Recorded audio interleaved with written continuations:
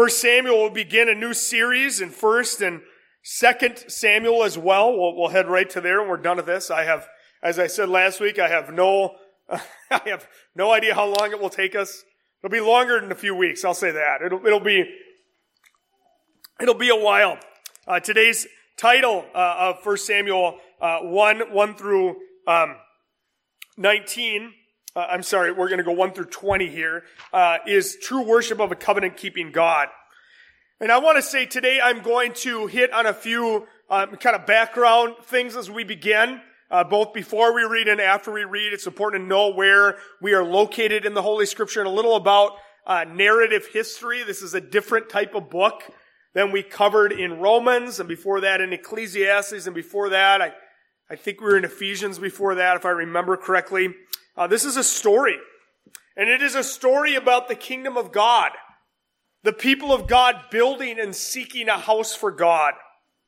It is a story of God. It is God's story in the midst of mankind striving against God.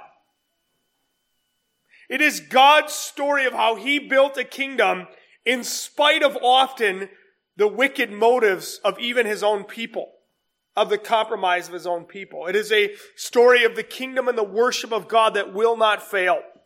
And God in His sovereign power and workings on the earth will have His way. He will establish His kingdom. Often when it seems the most bleak. In 1 Samuel, one of the questions that we're going to ask is not is there a kingdom, but who is in the kingdom? Who will acknowledge it? Who will come under the reign of God? Who will worship God? Not only obey His laws, but worship Him with their heart. See, God would have us not just have a physical kingdom, a kingdom of laws to protect against our enemies, but a kingdom that would penetrate the heart and soul. In this we will see, in 1 Samuel, we will see the spiritual MRI of two different kings. The first would be Saul, the first king, the people's choice. He was the tallest and the most handsome man in the land. He had all the pedigree of the celebrity look. He had all the things that the world values. And yet, God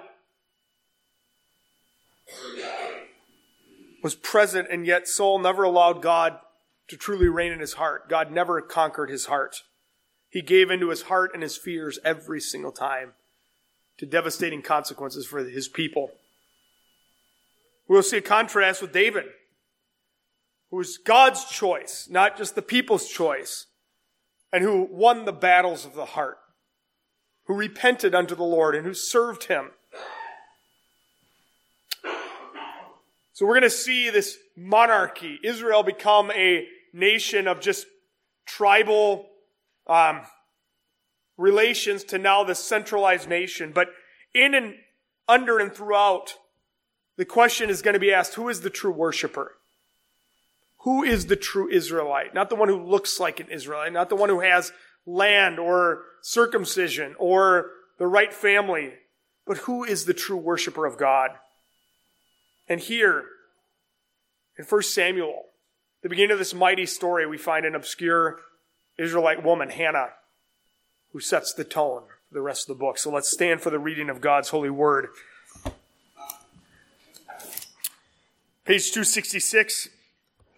There was a certain man of Ramathaim, Zophim, in the hill country of Ephraim, whose name was Elkanah, the son of Joraham, the son of Elihu, the son of Tohu, the son of Zuph, an Ephraimite. He had two wives. The one was named Hannah, and the other Peninnah. And the name of the other Peninnah. And Peninnah had children, but Hannah had no children. Now this man used to go up year after year from his city to worship and sacrifice to the Lord of hosts at Shiloh, where the two sons of Eli, Hophni and Phinehas, were priests of the Lord. On the day when Elkanah sacrificed, he would give portions to Peninnah, his wife, and all her sons and daughters. But to Hannah, he gave a double portion, because he loved her, though the Lord had closed her womb. And her rival used to provoke her grievously to irritate her, because the Lord had closed her womb. So it went on year by year. As often as she went up to the house of the Lord, she used to provoke her. Therefore Hannah wept and would not eat. And Elkanah, verse 8, her husband said to her, Hannah, why do you weep? And why do you not eat? And why is your heart sad? Am I not more to you than 10 sons? After they had eaten and drunk in Shiloh, Hannah rose. Now Eli the priest was sitting on the seat beside the doorpost of the temple of the Lord. She was deeply distressed and prayed to the Lord and wept bitterly. And she vowed a vow, saying, O Lord of hosts, if you will indeed look upon the affliction of your servant and remember me, and not forget your servant, but will give your servant a son, then I will give him to the Lord all the days of his life, and no razor shall touch his head. As she continued praying before the Lord, Eli observed her mouth. Hannah was speaking in her heart. Only her lips moved, and her voice was not heard. Therefore Eli took her to be a drunken woman. And Eli said to her, how long will you go on being drunk? Put your wine away from you. But Hannah answered, no, my Lord. I am a woman troubled in spirit. I have drunk neither wine nor strong drink, but I have been pouring out my soul before the Lord. Do not regard your servant as a worthless woman, for all along I have been speaking out of the great anxiety and vexation. Then Eli answered, go in peace, and the God of Israel grant your petition that you have made to him. And she said, let your servant find favor in your eyes. Then the woman went on her way and ate, and her face was no longer sad. They rose early in the morning and worshiped before the Lord. And they went back to their house at Ramah. And Elkanah knew Hannah his wife, and the Lord remembered her. And in due time Hannah conceived and bore a son, and she called his name Samuel. For she said, I have asked for him from the Lord. This ends the reading of God's holy word. The grass withers and the flower fades, but the word of the Lord will stand forever. Thanks be to God. Please be seated.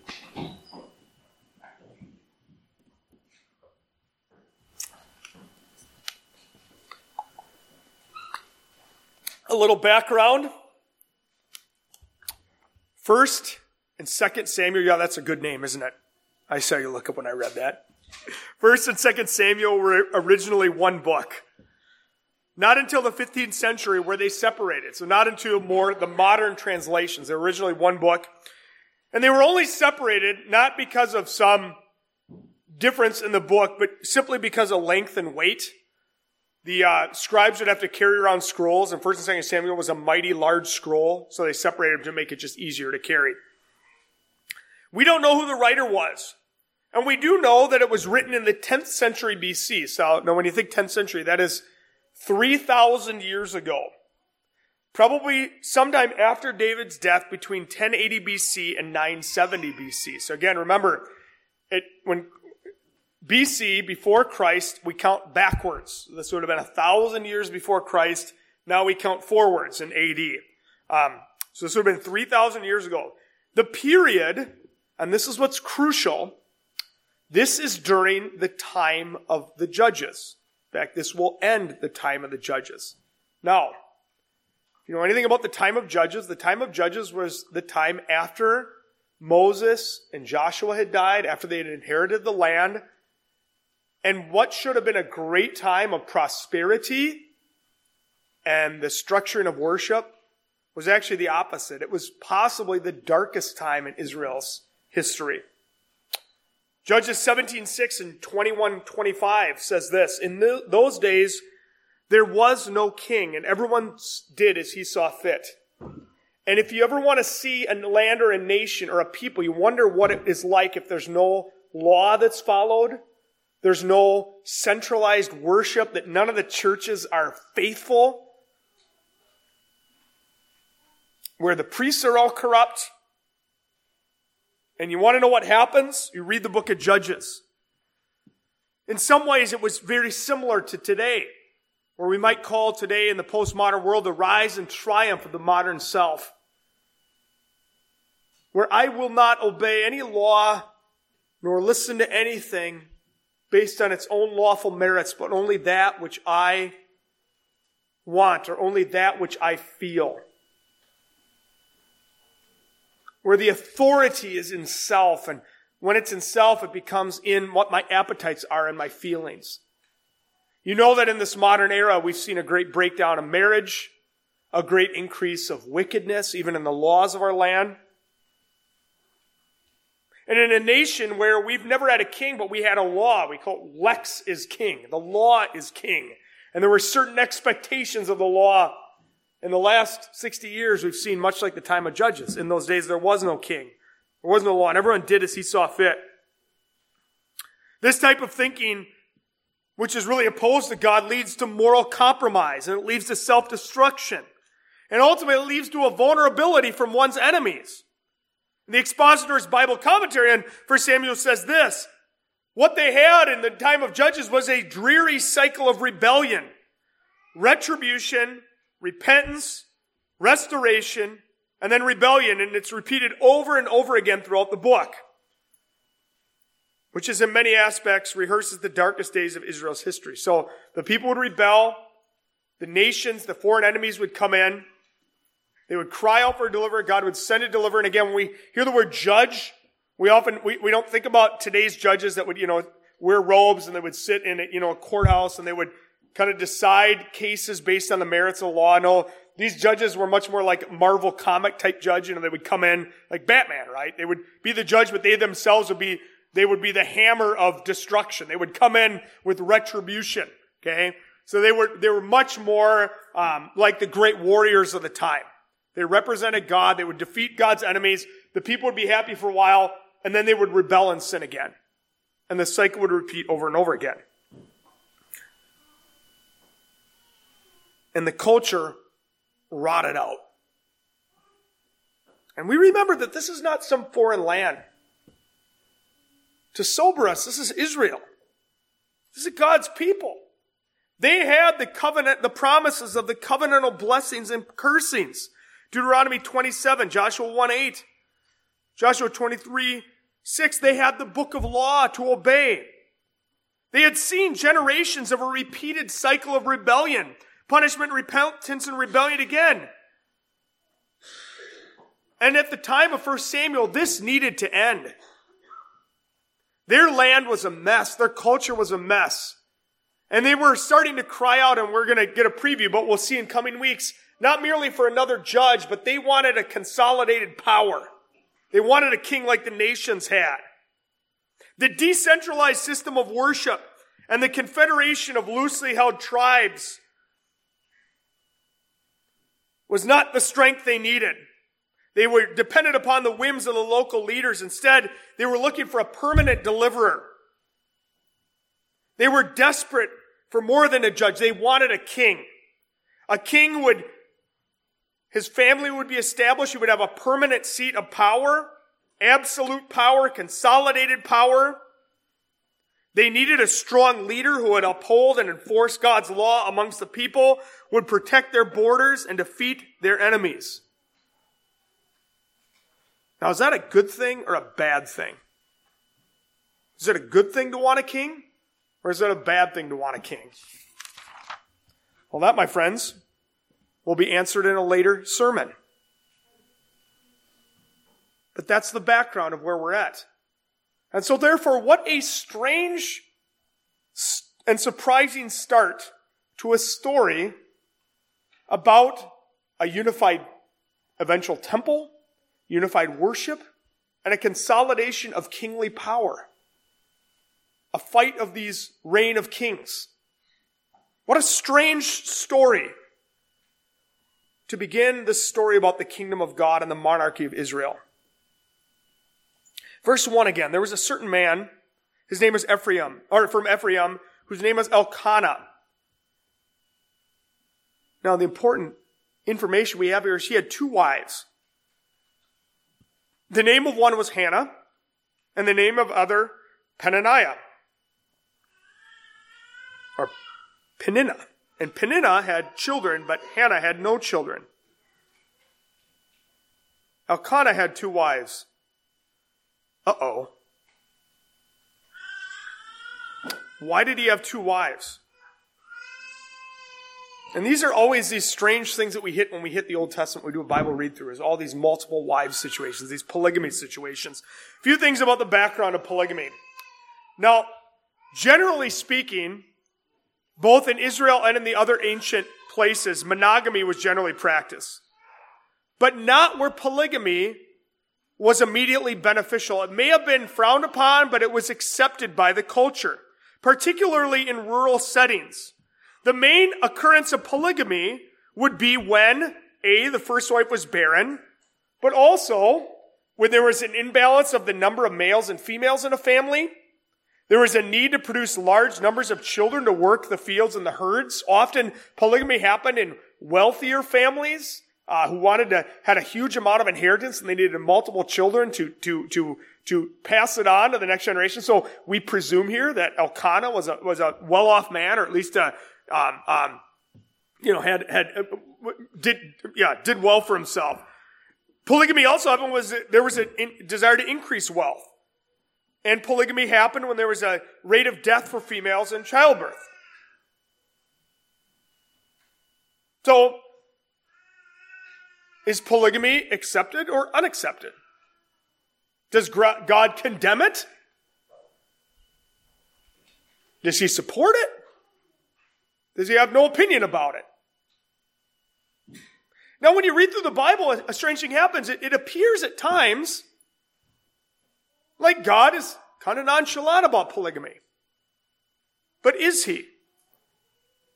In 1 Corinthians 10:11, when you're in your Bible, when you're reading through that, underline that verse. That's a crucial verse. 1 Corinthians 10:11 says, "Now these things," and he's talking about the Old Testament, "happen as an example. They were written down for our instruction, on whom the end of the ages has come." And often we see in 1 Corinthians 10, they are an example of what not to do. Bill Arnold writes in his commentary on 1 Samuel, he says there's a principle of interpreting Scripture. It is called, Scripture gives us a show or a tell. Remember this. This is extremely helpful. The epistles, like Romans, which are a letter, are telling us what to believe. What is right, what is wrong. The 10 Commandments tell us what to do.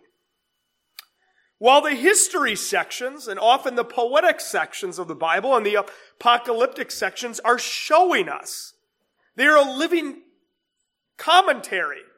There's an implicit telling, but showing us through the lives and events what we are to do and what happens when we compromise the truth.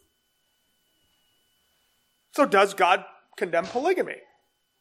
Well, remember in Genesis 1, God creates and then tells us the norms of what we are to do. There is a covenant of marriage between one man and one woman. They're to be fruitful, multiply, fill the earth. In Exodus 20, we are told not to commit adultery.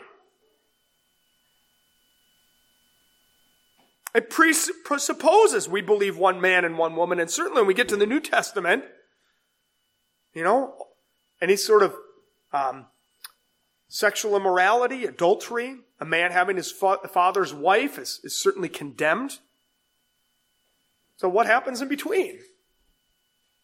Well, we might say under that show and tell principle, the rest of the Bible shows us the consequences. Now, the author of 1 Samuel could have said, Elkanah had 2 wives, and by the way, remember in Exodus and remember in Genesis why that's forbidden. But instead, often like we see in the stories of Genesis and in David and onward, what are we shown by this? Was this a good thing or a bad thing? No, it was culturally acceptable. But what were the long-term consequences? And friends, there's a principle here. We like to think that either God is uninvolved in our lives or God owes it to us to immediately, if we do something wrong, to tap us on the head and say, knock it off, or send a lightning bolt to just warn us and have us in. But often, in our lives, we live our lives by wisdom and foolishness.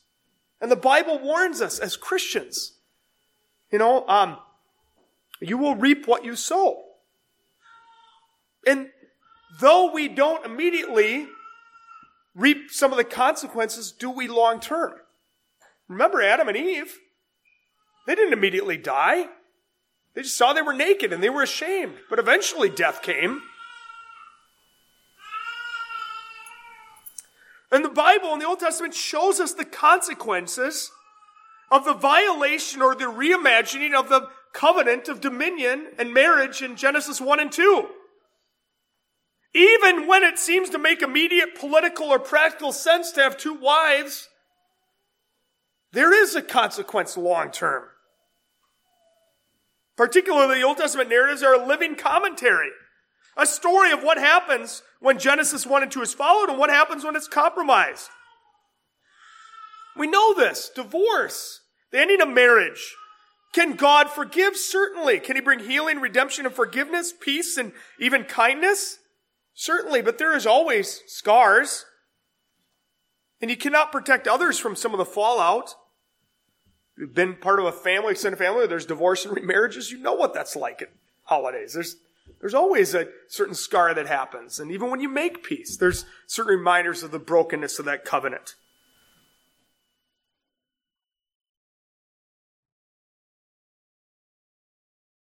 A couple years ago, one of my sons, Christian, came to me, and he does a Bible read through every year. And he came and asked me, I don't know what we were reading, 1 Samuel, maybe we were reading Genesis, and he said, Dad, why did God allow multiple wives?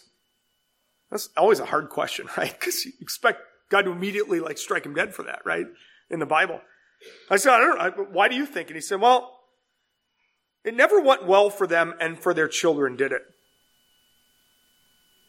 Pretty good insight. You cannot have God on your terms. God wired us in such a way that there is blessings for obedience and consequences for disobedience. Or we might say, there are consequences even when the immediate benefit seems practical and good. God wired the world in such a way that living by His means, even when it doesn't always make sense, will always bring about the blessedness. God knows. Leah and Rachel, Sarah and Hagar, David's wives, every single time there's polygamy, there's a rivalry. And there's division in the home. And their children, not only do they not like each other, but they often hate each other. Why? Because there's a rivalry within the home, a divided house. And so Elkanah had two wives. And here we see what were the necessary consequences of this? There was a divided home.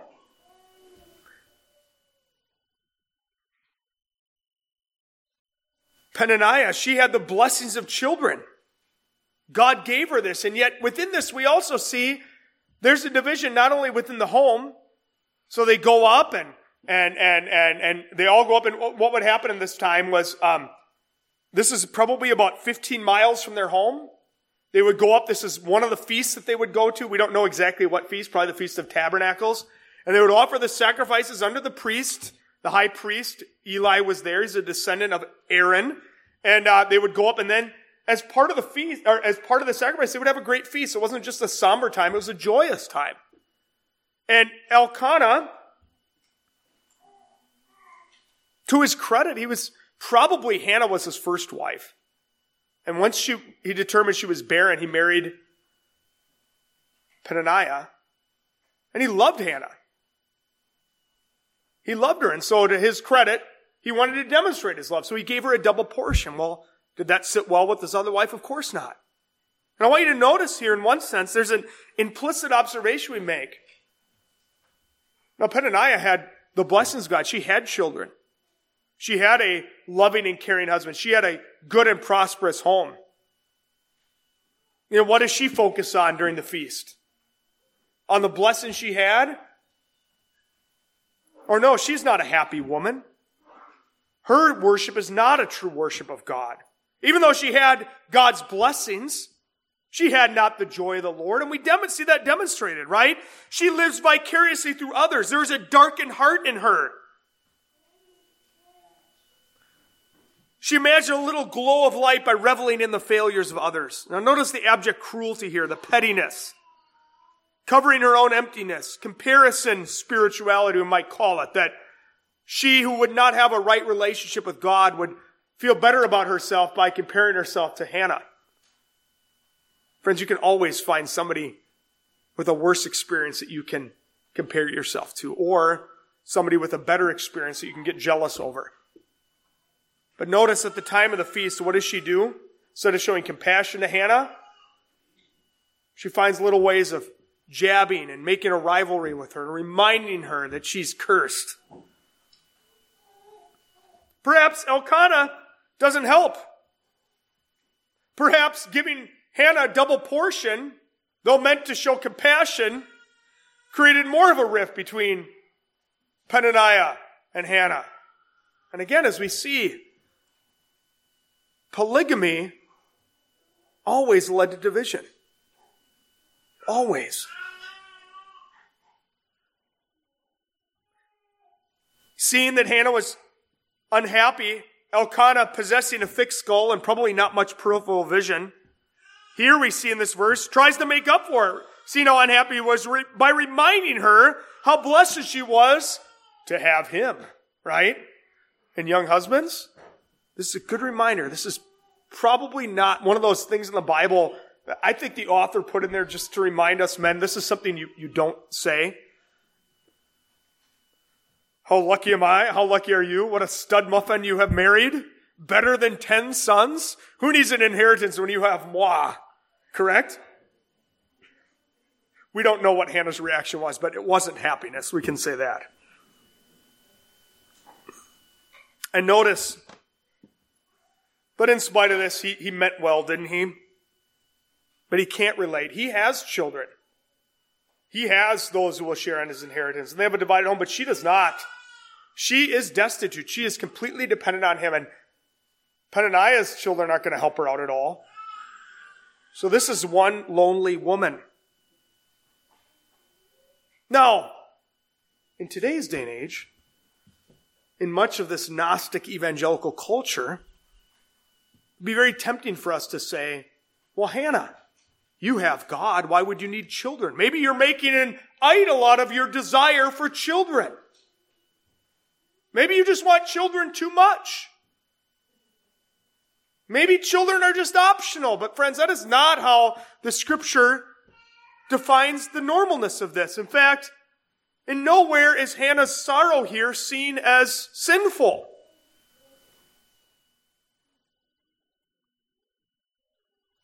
Women are meant to have children. Marriage is a blessing. It is a good desire. I want you to hear that, young people, as you grow up, and young women. You are not meant to live with children or family being optional. You're meant to grow up and get married and have children. This is the way that God created the world. And the blessing of that is you actually already know one of your great purposes in life. And for you young men, you're not to grow up going, man, someday maybe I'll have kids after I've lived a little bit. No, you're to grow up and learning to be responsible now. Learning to be attractive to a spouse because of your character. And women learning to take care of a home and all these things. And children are a blessing. It is the normative way in which God has blessed us. And so the question here is not, maybe God cursed, but actually it says the Lord had cursed her. He had left her barren. You know this, that there is much joy, but also much sorrow with children and lack thereof. You know, if you are a person who's ever lost a child, or you know somebody who's had one of their offspring tragically taken from them. Or maybe they've raised them in the Lord and they are in rebellion against God. You know there is a pain that is constantly present. It is a daily prayer for you. You walk with a limp. You look back and you go, well, I've ever had children. If I'd known this pain, well, of course you would have, because that's the way God had created you.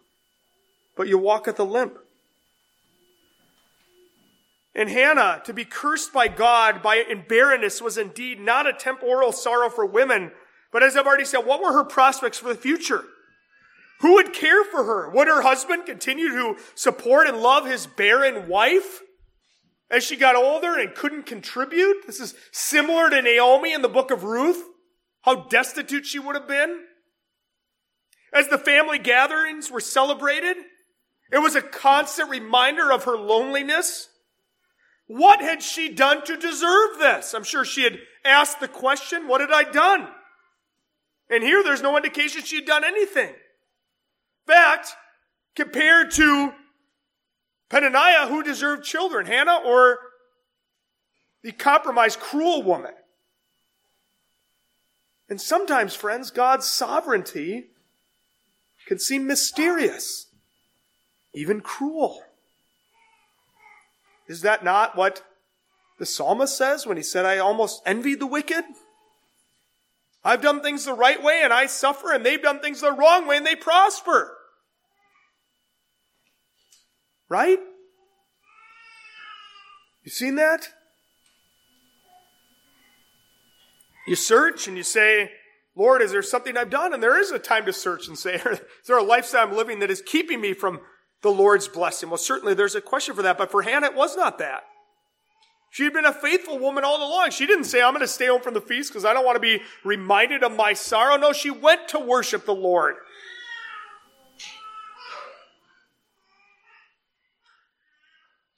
Perhaps, friends, she is not cursed. But perhaps God, in this temporal time, it's a trial for her. Perhaps God has greater plans through her humility and her suffering. In affliction, unanswered prayers, all alone, constant reminders of the blessings of others, which have eluded her. Was she under God's curse? Here's a question for you today. Will you continue to worship God even when things are difficult? Even when some of your prayers have not been answered in the ways you want? Even when you were rejected? Even through hardship? Even through difficulty, right? When you get married, we give those vows that say, I promise to be with you in better or worse, sickness or health, rich or poor, death do us part. The presumption whereas the covenant is kept throughout. Whenever I do marriages for young couples, I say, look, right now everything's happy, but a year from now it might not be. But you are to be committed to each other through all these things.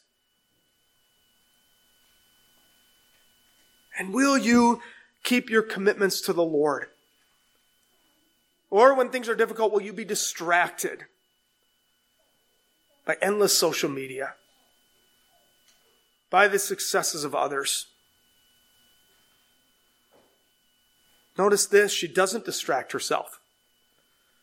She doesn't ask the priest for an antidepressant or some other way to numb the pain. She faces God, coram Deo.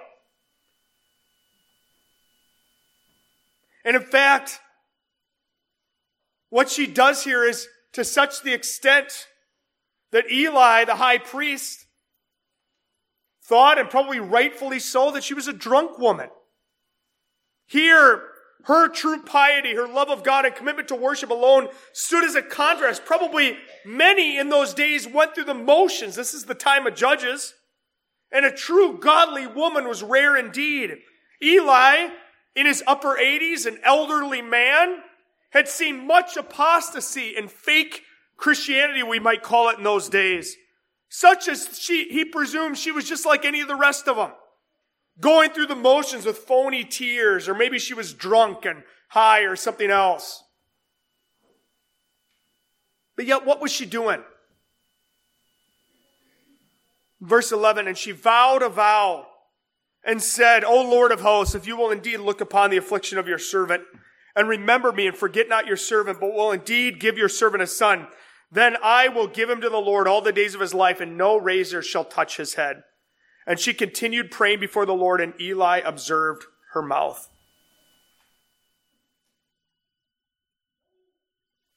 What is she doing? Well, not merely is she praying, but she made a vow to the Lord. Now, ironically, lest we think that vows are merely an archaic Old Testament type covenant with the Lord, all of our old confessions, the 1689, has a whole section on vows and oaths. It's the most surprising section in that because we don't often think about this today. But lawful oaths and vows are part of religious worship. Traditionally, Christians at times, it would be special, but they might make a vow to the Lord to say, I promise to give. In one way, when we tithe, we vow to the Lord, right? We say, I promise and commit to give my first offering, first 10% or more than that possibly to the Lord. That's my commitment to him. I vow that. When we do a marriage, we take a marriage vow. Maybe we might actually call it a marriage oath. But a vow was a special commitment to the Lord to say, Lord, if you do this, I promise that this is what I will give in return. We see those type of vows when people go into the mission field. But it's well to think about. Those are not forbidden things in Scripture. In fact, up until modern times, they were a normative part of acceptable worship within the church, that people would make vows to the Lord. And here, the vow was the Nazirite vow. Samson, his mother, who was also barren, had a similar vow. There'd be another one in the New Testament. The Nazirite vow. This is a vow under true worship, a commitment, an integrity, and a specific request that her child, if God would give her a child, he would be consecrated to the Lord. He would belong to the Lord. She would not cut his hair. To demonstrate that this was a certain type of commitment.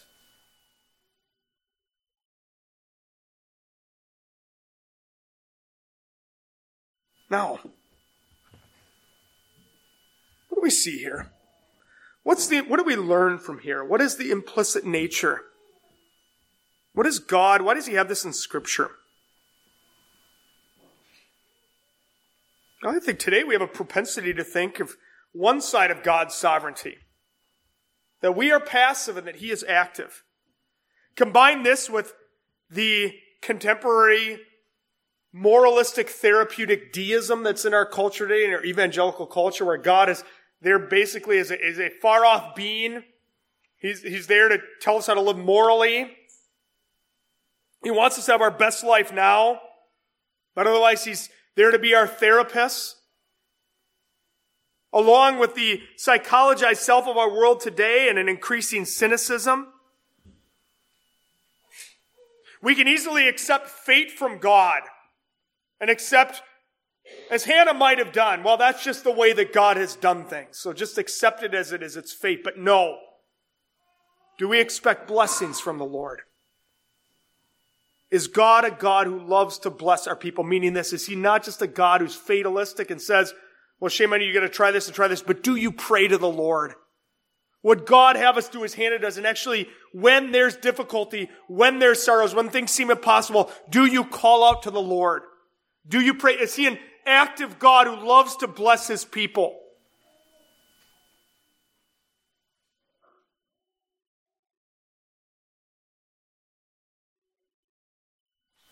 There's a truth that God alone is the initiator and the mover. Obviously, that's true. But the Bible doesn't present God as merely a uninvolved, foreign ruler who rules through his ambassadors, who sends down, keeps the wheels of time moving. Our God made a covenant with his people. And our God is active in our lives. His relationship with his people is a real and giving relationship. We need to think in terms of covenant. God is a living God who made a covenant with his people, and the blessings and curses We're dependent upon their obedience. God answers prayer. It glorifies Him to give His people their requests. And if you're in difficulty today, are you praying specifically for that to end? Will you pray to the Lord and ask the Lord to grant your requests? I mean, we like to think, of course we do, but do we? James 1 says this, if any of you lacks wisdom, let him ask God, who gives generously and without reproach, and it will be given to him. But let him ask by faith without doubting, for the one who doubts is like a wave of the sea and is driven and tossed by the wind. For that person must not suppose he will receive anything from the Lord. He is double-minded, unstable in all his ways. Proverbs 33, 5, and 6, 35, 3 through 5, 37, 3 through 5. Trust the Lord and do good. Dwell in the land and befriend faithfulness. Delight yourself in the Lord. He will give you the desires of your heart. Commit your way to the Lord. Trust in Him and He will act.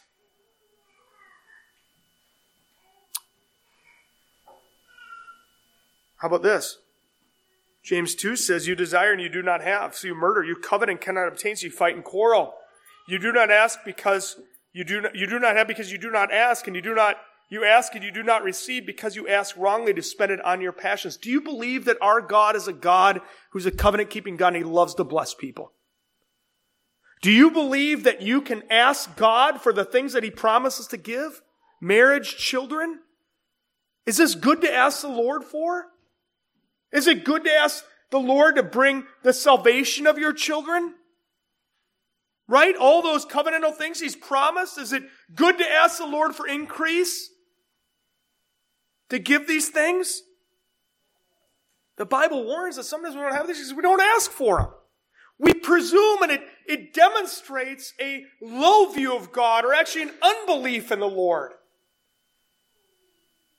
Or we've just read all those theology books which just talk about, well, God doesn't change His mind, so, prayer is always about God is already determined ahead of time. Well, there's truth to that. But that's not how the Bible presents our relationship with God.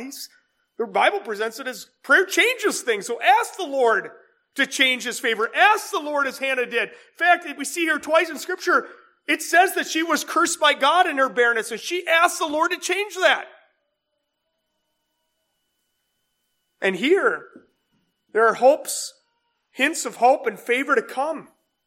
Is it not often, friends, in our lives, that when a person honestly acknowledges their sin, their need, and is specific their request, that things change?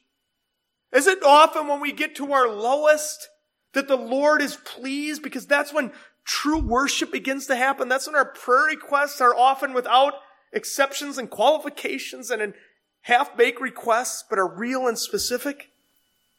Is that not what we see in Isaiah when it says, even youths grow tired and weary and young men stumble and fall, but those who hope in the Lord will do what? Will renew their strength. Isn't that not when the psalmist said, I was weary with the prosperity of the wicked? And what did he do? He went to the Lord. Instead of being cynical, unbelieving, angry at God, he said, God, you know, and you know my need, and I will call upon you, and I will vow to you, and I will continue as Hannah did. I will continue to serve you.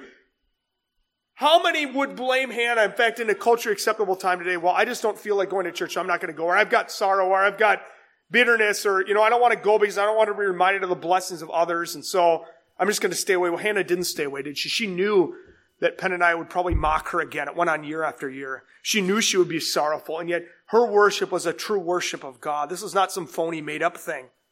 And friends, often in Scripture, this is the pattern we see again and again. God loves to bless the destitute. He loves to do surprising things. He loves to answer requests. But He would have them ask us in humility. And He loves to bless, but the blessings come when we are humble and honest before the Lord. Perhaps God doesn't immediately beam down an answer. But when we are honest before the Lord and humble, our eyes are open to the kindness in the midst of sorrows. So commit your way to the Lord. Keep coming to church, serving. Spend time in your word daily, now more than ever. Don't be distracted by the news cycles or the endless negativity or the cynicism or whatever's popular, but continue to commit your way to the Lord. And ask and ask and ask. God has no time for the half-hearted prayers of the arrogant and proud, but He loves to bless the prayers of the humble. Those who know that only the Lord can change their fortunes. And here, look at this. Before the prayer is even answered in the way that God answers, her fortunes start to change. Here the high priest, Eli, takes notice. And he's won over by her piety, by her commitment.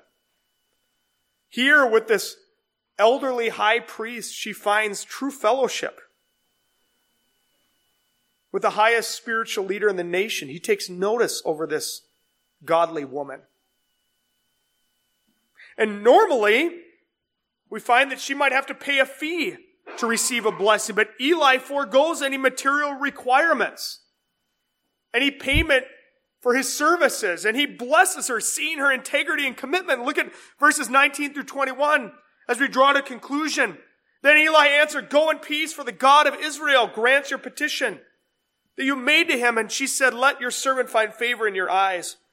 Then the woman went her way and ate, her face no longer sad. And what great blessing it is when two people who both know the worship of the Lord can encourage one another like this. And they rose early in the morning and worshiped before the Lord, and they went back to their house at Ramah. And Elkanah knew Hannah his wife, and the Lord remembered her. Verse 20, and in due time, Hannah conceived and bore a son, and she called his name Samuel, and she said, I have asked for him from the Lord. So the story of 1 Samuel is both the story of a divided house and also a united house. The individual homes might be divided like Elkanah's, but there would be a united house around the worship of God, such as we see with Hannah and Eli. For God is a covenant-keeping God, and He remembered her. Romans 8:28 says, all things work for the good of those who love Him and what? Keep His commandments. So why is this story in the Bible, particularly here, before we get to all the geopolitical turmoil that was going on in the land? Well, this is a beautiful story, as was the story of Ruth and Naomi. This is about a kingdom. But it's not merely about the geography and the battlements and all the laws and rules and battles. It is about the battle of the heart. It is about the true subjects of the king. It is about those who have a heart for God. It is also the story of God's faithfulness and His kindness to His people. Psalm 113:9, He gives the barren woman a home, making her the joyous mother of children. Praise the Lord. He settles the barren woman in her home as a joyful mother of children. And here is the preview of the true kingdom where God reigns outwardly and inwardly. Here is the true worshiper, the one in whom God is reigning, the one whom God blesses. So today, friends, repent to the Lord, petition the Lord, remind God of His promises. True prayer will only be accompanied by true practice of Christianity. Call on the Lord, delight yourself in the Lord, and He will give you the desires of your heart, as He did for Hannah. For prayer changes things. And God loves to bless His people. And many years later,